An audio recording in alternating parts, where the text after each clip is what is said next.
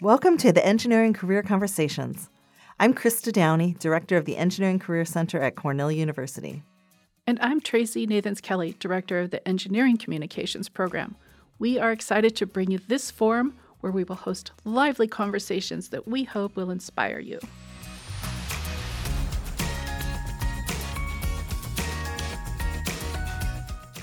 We had the chance to catch up with Allie Gaines, a Cornellian who completed her undergraduate degree in 2014 from ISST. With her many interests, she works on issues of food production, data analysis, epidemiology, the health of the planet, sustainability, and more. Since leaving Cornell, she's gone on to do incredible work across several disciplines, and on the day we spoke, she was getting ready to defend her PhD in a couple weeks. She's working full-time right now in consulting. Listen in as we can learn so much from Allie. Thank you for being here. Hi, Allie. It's good to have you here today. Hi, Krista. I'm excited to be here. I'm excited to share your story, and I'm hoping you can start by telling us a bit about your path. How did you get here? Maybe some of your degrees along the way, as well as your current work and your most recent work before that, because I know you're in a new position. I graduated Cornell in 2014, and I was in the information science systems and technology major. So right after school, I started at Athena Health, which is an electronic medical record company in Boston.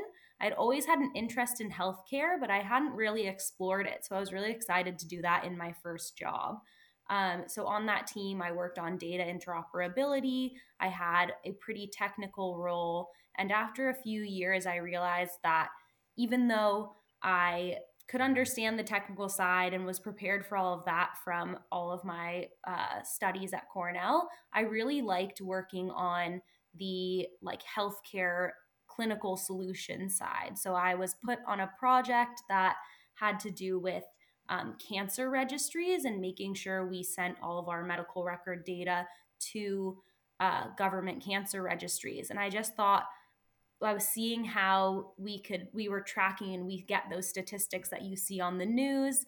And I was like, this is something I feel like you can really do a lot with the information and really use data or healthcare data to make a big difference. If we see what's the prevalence of diseases, what can we do about that? What is common about the people who are being diagnosed with these things? So I did then spend a year doing consulting where I was getting a bit more of the applied experience. And then after that, I went on to do my master's in global health and epidemiology. And I was at the University of Oxford, which was an awesome experience to get to go overseas. I always like to say you get to dress as Harry Potter when you take your exams, which is the wildest thing. But it was really, really fun to go over there. So I did my master's in epidemiology, and I actually got to focus more in healthcare and learning about how people's habits and their both their daily habits, what their community is like, and also their nutrition affects diseases. And this all led to, we looked a lot at different cancers and different disease patterns. That was where I got to learn more about this one specific path. And then from there, I actually then never thought I would do this, but I got the opportunity to do my PhD. And this was also in epidemiology. And again, now I focused even more on nutrition and epidemiology. And then even, which is very appropriate with a lot of the conversation that's happening today in the world, it also focused on climate change and how nutrition and the food that we're eating not only affects our public health outcomes, but also affects our planet. That was my last 4 years up until October. I was doing this work, which was creating a method to calculate the greenhouse gas emissions to do with packaged foods, which was really something that was, I think, really, really interesting and really applicable. We've all seen, we all know how much we go and grab a packaged snack and where they're everywhere. They're they're everywhere from hospitals to schools and just to wherever you're hanging out at the mall. And that has a big impact on both our health and the planet. So that was a really cool experience. And I got so far in the PhD that we got to create a potential label for foods, and we pitched that to the Australian government. So this is something we don't see a lot in the US, and has been something that's really cool for me that I've gotten to explore since I did a lot of my work outside of the US, where we have or where some countries have a little less, let's just say, red tape in getting this kind of stuff done. There's potential that we could use that food label so that not only can industry and different companies see how their products compare, but also consumers can hopefully see what are better choices, not only for their health, but for the environment. That's all my educational background. And then in the last month, I've gone back to full-time work. I am working at a company called Exponential Data as a product manager in healthcare and business strategy. And this is a really cool company that sort of brings together a lot of my background. It's specializing in machine learning and AI technology solutions to provide industry leading products and data products in the healthcare industry, or at least that's where I'll be working. So we'll be looking even more at how we can use data that already exists in companies, in healthcare companies. So whether that's pharmaceutical companies or electronic medical records, and how we can improve upon the data they already have and build knowledge networks and knowledge graphs to help create solutions and for helping in promoting them for better lives and better cures for patients and whatever their outcomes are. That sounds really amazing. So, in your current position, you're trying to untangle or weave a new web of some sort, right? Of all of these different kinds of inputs. So, what does that mean for you day to day? Like, what does it look like for you? Yeah. So, I mean, the exciting thing for me of getting to have this change for my PhD, as cool as an experience that the PhD was, I worked on one thing really, really in the weeds for a long time, which I'm so proud of. But now in my day to day, we have multiple projects going on. So I sort of listed a few of them, but I can go into a little more detail. But we have pharmaceutical companies, so we can see how different drugs are performing on different populations and compare drug information. And also, one really cool thing that I think we're doing is looking at comorbidities. And also, so that's when you have two diseases at the same time, how commonly people are being prescribed two of the same drugs, so that we can get a better understanding of what kinds of issues are working together and how we can get ahead of that. And then also, where I find things to be a bit more interesting is on the clinical patient data side. So you get to learn more about before the outcomes. So it's what are the demographics of these people? What is more of the patient journey, and like what's in common between these people? And that, that's where my original interests lie with respect to nutrition. I think that's a really key part of where we're at today with some of the public health issues we deal with. So day to day, it's looking at the data that we have from these companies, how their structures are, or seeing how efficient they're currently working so that they can combine the types of data that they have. One thing in the healthcare data world is there's a lot of siloing of data. So we get to see, or we have we have all these electronic medical records now, and we have patient data, and then we have outcomes data, but being able to look at it together and link up different systems is still something that we're not doing that well across the board. So that's a lot of what we get to look at, is seeing all these different pathways, and then we're trying to optimize how we can combine and improve the way we analyze the data that was already exists. I'm just sitting here thinking about all of these elements, and I'm glad there's people like you doing it.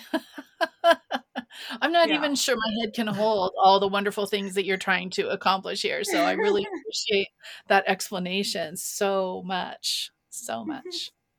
Yeah, I agree with Tracy. I'm also thinking about you were an information science student here at Cornell, and that's a major that opens people up to you can work in any industry and yeah, right? And so you have this skill set that you can take and apply to any interest area, which can be exciting. It can also be overwhelming sometimes if you know your skill set is applicable in so many different places, but you don't know where you want to focus. And somewhere along the way, you got on this path with human health and nutrition. Is that something that's always been an area of strong interest for you? Is that something you developed along the way? Tell us more about that. So it is something that's always been an interest of mine. It really comes from, personal experience with food and just with health. I'll just go back into the food industry, but the food like that we eat now is, it doesn't really look like the food that our grandparents and people before us ate. And it really aligns with, you can the trajectories of, obesity and also different types of cancer and heart disease, unfortunately.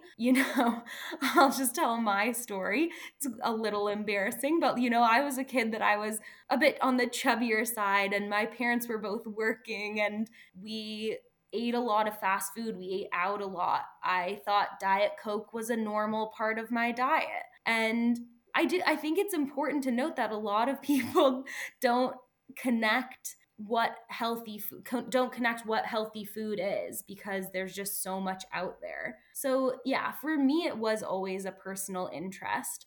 And as I got deeper into it and into just general public health, one thing that was really cool and what I really liked, and it's sort of been a pattern throughout my career, is I do have this interest in nutrition and specifically healthcare. But to your point, it can be, not everyone knows exactly what they want to do. And I think it's important to know that you don't have to know what you want to do. And like, if you have interests and you have the opportunity to explore them, I think that's amazing. With even where I am now, I was always interested in healthcare. So my first job I took in a healthcare position. Coming out of ISST, to your point, I had an offer in. I was also in a very lucky time where there are a lot of job offers. I know that changes throughout the years, but I was looking at this where I was, Athena Health, electronic medical record company. I was also looking at a job at Citibank, and then also consulting firms, which obviously often span a number of industries. And I had that interest in healthcare, so I started there. But then I did go to consulting for a year, and I got to work on finance projects and other things, which I think is also important. And what I've learned is sometimes I need change just throughout time and want to expand and learn different things. So again, obviously I'll always hold nutrition at my heart of what I'm most interested in and passionate about.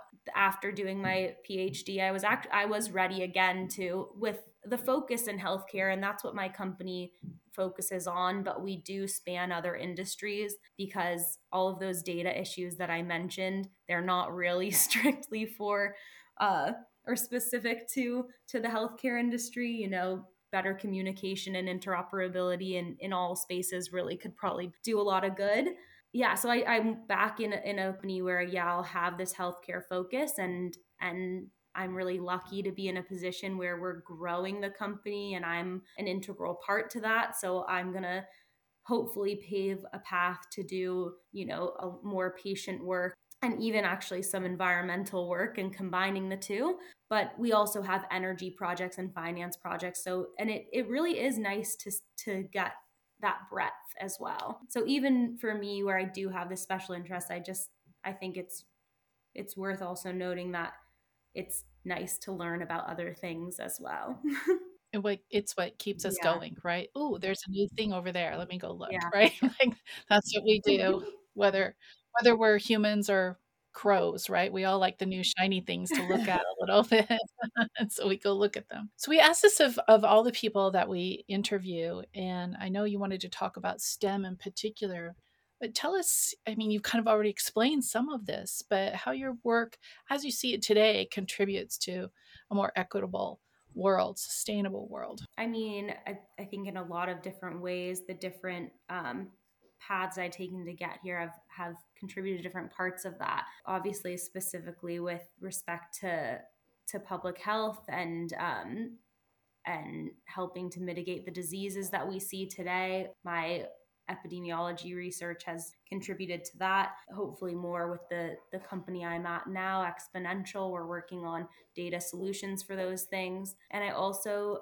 feel like being a woman in STEM has been something that I also want to emphasize. You know, we're a small but mighty group. And I think it's important that even though we're still a small group and it's been so many years of us wanting to continue to grow, that we should share our experiences and help nurture other women in STEM, because we do belong here and we should be confident in that and sharing our unique perspectives and ways of thinking. I think I want to make sure I continue to foster that kind of environment too, because I think it's really important. You spoke to us earlier before we started our talk today about your PhD, emphasizing a lot of that work with climate crisis and stuff. Tell us a little bit more about that. Yeah, through all of my learning about nutrition and the public health impacts of that, I also dug into learning about the climate impacts of the food system. So some things that I really didn't know before even starting my PhD in this is that the food system is second to the energy industry in contributing global greenhouse gas emissions that are human caused. And this attributes to about 30% of greenhouse gas emissions today, again, that are human caused or anthropogenic greenhouse gas emissions. So the food system is integral in making a change to climate change. And what I was so excited is, well, not excited to learn that, it's a horrible fact to know, but the one thing that's really cool to me and sort of aligns with what I was saying before is there's co-benefits to learning more about the food system and making sure it's healthier and better for both people and the environment. And it's not an easy thing. None of these things are. Otherwise, you know, I'm sure it would be done. But I think it's really important that we can that we start to make those changes and start to spread that knowledge of what is healthier for both people and the planet. That was the main concept at the crux of my PhD. And from there, like I mentioned, I worked on the packaged food and beverage supply, which led to a whole other interesting thing for me. The first part of my PhD was to look at all of the ingredients that are in the packaged food and beverage supply, because I'm sure you might have seen on different news articles, but there's always talk about, when you talk about climate change and diet, there's talk about meat, and that meat has the highest greenhouse gas emissions impact. And also there's a lot of land use change attributed with the growing of meat because of how much, or the production of meat because of how much land we need for cattle grazing and creating the like slaughterhouses and other places that, you know, are required in that supply chain. So ingredients are, based on my research, are the main part of what is contributing to greenhouse gas emissions within packaged foods and beverages. So even, I mean, obviously a lot of people talk about packaging and they talk about the transport of foods, which are important, but they're actually much less important than the ingredients themselves. While this is like true of meat, we have to actually look at the emissions that are associated with all ingredients across the food supply. Meat is just one part of it, and it is a very big part of it, but there's more that's important to consider. So anyway, so the first step was to look at all these ingredients, and what I found was that there were over 30,000 unique ingredients listed on packaged foods and beverages. A lot of these being additives and other types of, you know, hydrogenated and isolates and processed ingredients. So that became a really key component of my PhD, which was looking at what is making up the food supply today. And then from there, we went on and looked at how much processing contributes to emissions as well, and also, and then obviously considered packaging and transport as well. But the ingredients were really the key part. So after looking at all of the ingredients in the food supply, we then built on that. So we looked at each ingredient, weighted each ingredient in each product, and were able to do a product specific assessment of greenhouse gas emissions that was based on ingredients and, like I said, incorporated other factors as well. And what I really loved about my PhD was that not only did I get to do all of this research, incorporate my experience and my knowledge of big data sets and data modeling and analytics, but I also got to have a business and a policy side to it as well, where I was developing or working on developing a label with a team that we could then use to inform consumers and industry and policymakers, which is where I think it was really a unique experience to get to have that impact out of my PhD. And then, of course, it's going to be exciting to continue to build off of this as I restart my career at this startup where we're going to be building on top of these types of solutions and data driven solutions. So I'm excited to round that out and continue on. Excellent. You're working on this big mission with health and the environment. And who are the key collaborators toward this broader vision? I mean, I think there's academics, there's industry, and there's policy. Actually, this is an opportune time to talk about it. Right now, there's COP28 that's happening. That's the coming together of the parties that need to be involved. I was really lucky to be working with the George Institute for Global Health throughout my PhD. They're based in Australia, but they're a global health research institute that focuses in all different aspects of global health. And they partner with a number of different academic institutes, but operate as an NGO and are able to really dig into the global issues happening and have a really big food policy center. So they have representatives at COP28 this year that I got to work closely with, who are working in the first ever like food summit that COP28 is having. So it's their first time having food as a headlining topic.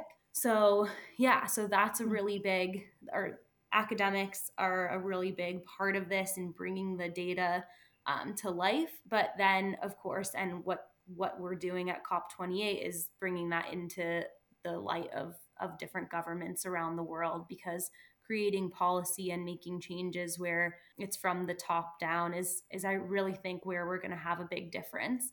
I of course love the grassroots efforts as well. I think it's important that we get as much information as we can to people, but I do think the change we need at the speed we need it will be coming from the top down. So industry will be the hardest part of that, because obviously affects their margins and the products they're producing, and it has the biggest like financial effect on them. I think some companies are starting to get there, and as we offer insights with different solutions, I think that will be the start of the future. One example, I talked briefly about like the meat industry. I don't think abolishing the meat industry or telling people they can't ever eat meat is the answer, but I think changing the way that meat is produced today and how prevalent it is, it's in a lot of different products, and how easily accessible it is, it probably isn't the way of the future. I think eating meat in moderation, without having the industry having so much waste, optimizing their techniques of what they're doing, and which probably means having fewer cattle, but also less waste, then I think we could make a big difference in that way. So anyway, those I think are the three big players. It's just figuring out how we can best get everyone to work together, which is the hard part. The engineering is easy, but the people are difficult, right? That's my going mantra all the time.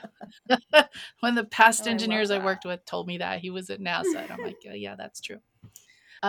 You mentioned earlier LLMs, the large language models, and some intersections that your work has had even with AI. Can you walk us through what that looks like for you right now? Like, what are your thoughts or predictions or best case uses for AI or LLMs? Yeah. A lot of our projects are, how do we take this company, that has been running this way for 30 years, and get them into the 21st century of technology to be able to learn from the data that they already have. So I mean, I Mhm. think to your actual question is, how do I think this will be used? I mean, I think it one, getting companies and getting data sets that we already have into these new networks and ways of being able to analyze the data or being able to restore the data is like one big thing. So when we've been looking at, I guess specifically with patient data, with everything being in structured SQL, it's been how do we rearrange that so that we can look at, time series of data and knowledge networks, so that it's not just linking A to B, but it can be linking all in many different directions. There's just a huge amount of opportunity and a huge amount of need for people with this kind of expertise. At Exponential, my current company, we have lots of people who are going to help me do that. And that I was just talking to somebody and I was like, I'm going to need to learn from you about keeping up to date with what the capabilities are today, because it really isn't my expertise. But what I can say is I also just think that's important. We need different minds. A lot of the people that have, AI minds in how we can get the data and into that format might need more help on the business side and how we can then apply it to what we need to do. So it's working together to be able to use that the technologies that are available and what we need, and the business impact side and business strategy side to be able to get to where we need to go. Well, so we're going to make a jump now. Great. We just asked you to like swim around in the super present moment, right? But we're going to ask you to try to think back now to when you were a sophomore. So that's the year that you decide what your major is going to be, right? And so that's why we ask about sophomore year. What did you think you wanted to do back then? Can you remember? Yeah. So, sort of before the nutrition thing really got to be my interest, I was really interested in biomechanics. So, I started my college career being like, I'm going to do mechanical engineering, do a like sub focus in biomechanics. And I also thought you needed to know, and I already sort of, that's a little theme here that I don't think you need to know, and that you can keep changing. And I think it's important to do that if that's what you're drawn to, and not be afraid to change what you're doing, even though it is difficult to do that. Yeah, so I thought I was going to do that. I did start out in mechanics. I got through, or in mechanical engineering, got through to thermodynamics, was like starting to build a lamp. And I was like, you know what? I don't think this is my direction. I'm pretty sure that was, I don't know if it is anymore, but that was like the big mechie project, was like building a light. ISST in computer science was sort of new even when I was going through it. And so I think I was drawn to that. And ISST had the big web development aspect to it. And also, staying on theme again, it had a little more flexibility in the things I could try out in that major, as opposed to in the mechanical engineering major, which for me was something I needed. I had the ability with information science to go abroad, and I actually, one thing that I thought was sort of cool, I don't know why I do everything the hard way, but I was the first to go on my study abroad program to Budapest. So I had to apply and get it approved instead of just going to a pre-approved place. But it was awesome. I highly recommend going to Budapest or somewhere abroad if you can. So anyway, that's how I landed with ISST. And I think, I mean, it was a really amazing experience for me. I think it's important for people who are sophomores to know that it's okay to try things out and to change things up and just figure out what's right for you, and don't be afraid to do it. It definitely can be hard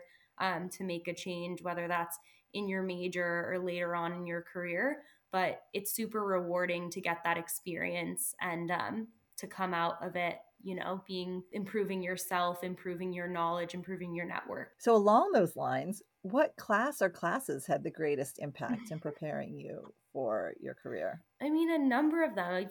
As you've seen, or as you've heard, I've hopped around quite a bit. So I feel like at different times, different types of classes have really helped me in different ways. Or there's two that really stick in my mind, and I guess they were from later, I think from junior and senior year. First was my first web development class, because you got to go and find your own client. and build a website for them. That was essentially the class.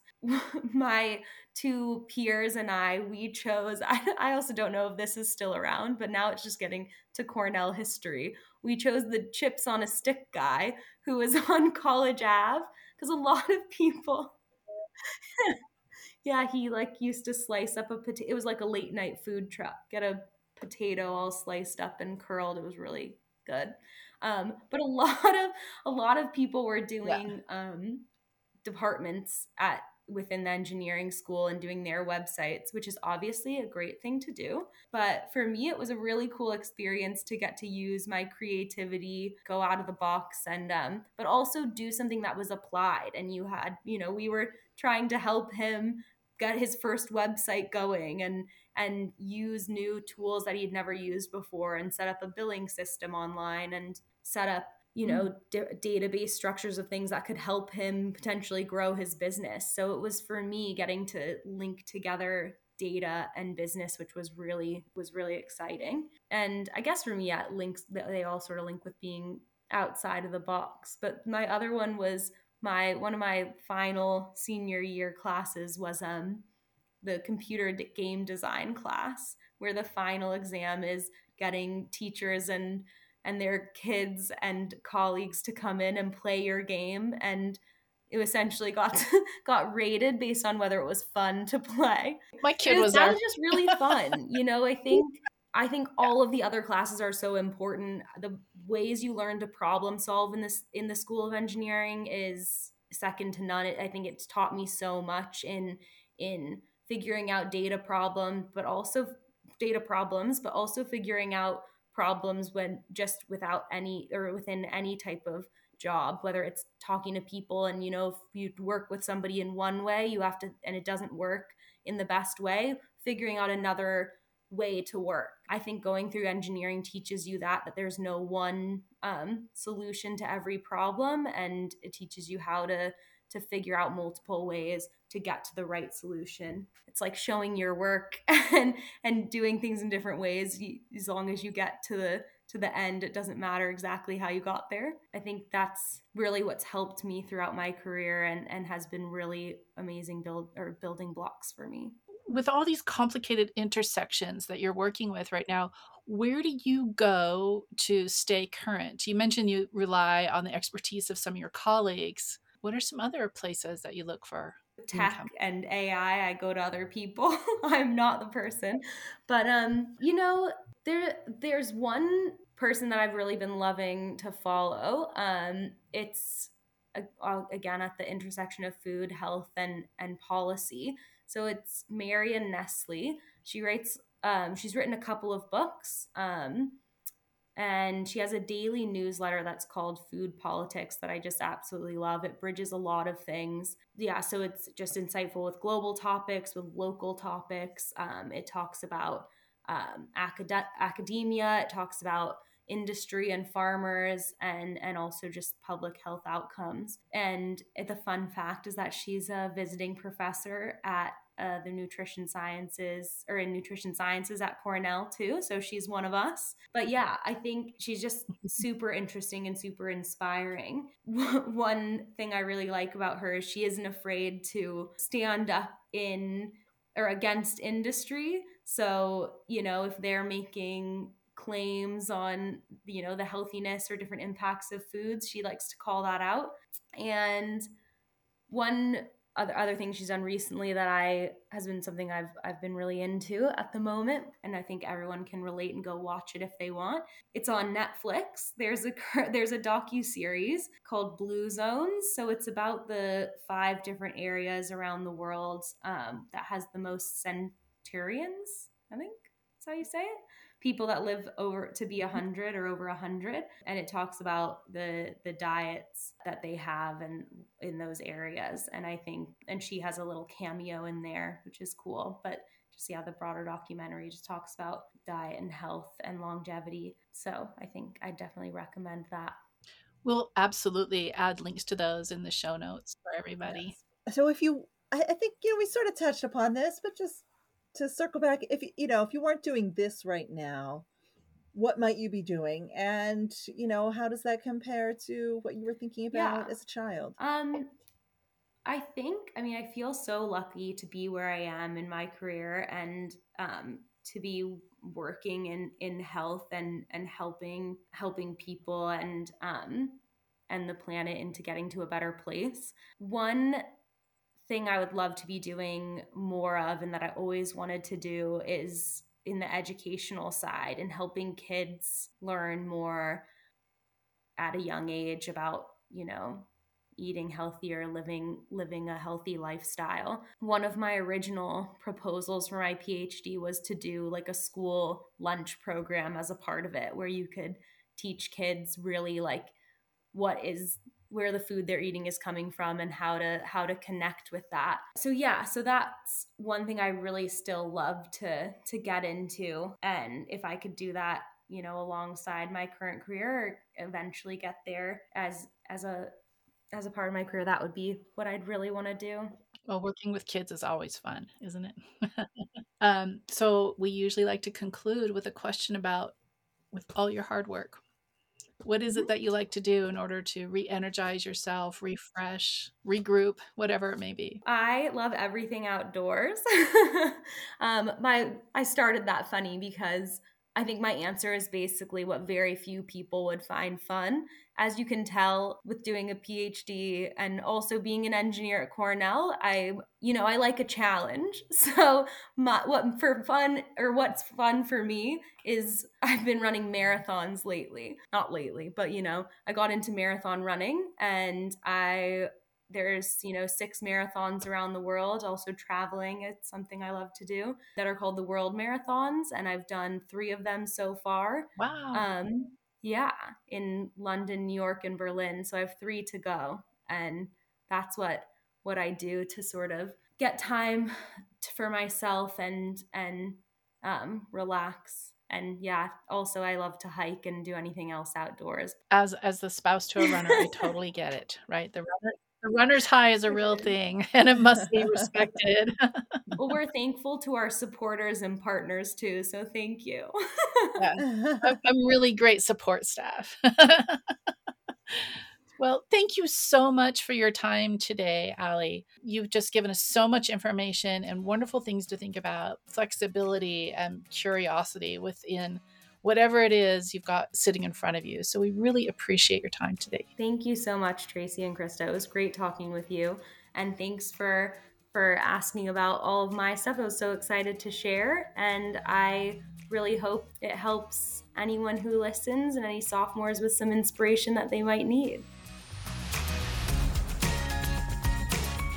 Thank you for listening. If you are enjoying these conversations, please follow, rate, and review on your favorite platform. Join us for the next episode, where we will be celebrating excellence and innovation among engineers whose impact contributes to a healthier, more equitable, and more sustainable world.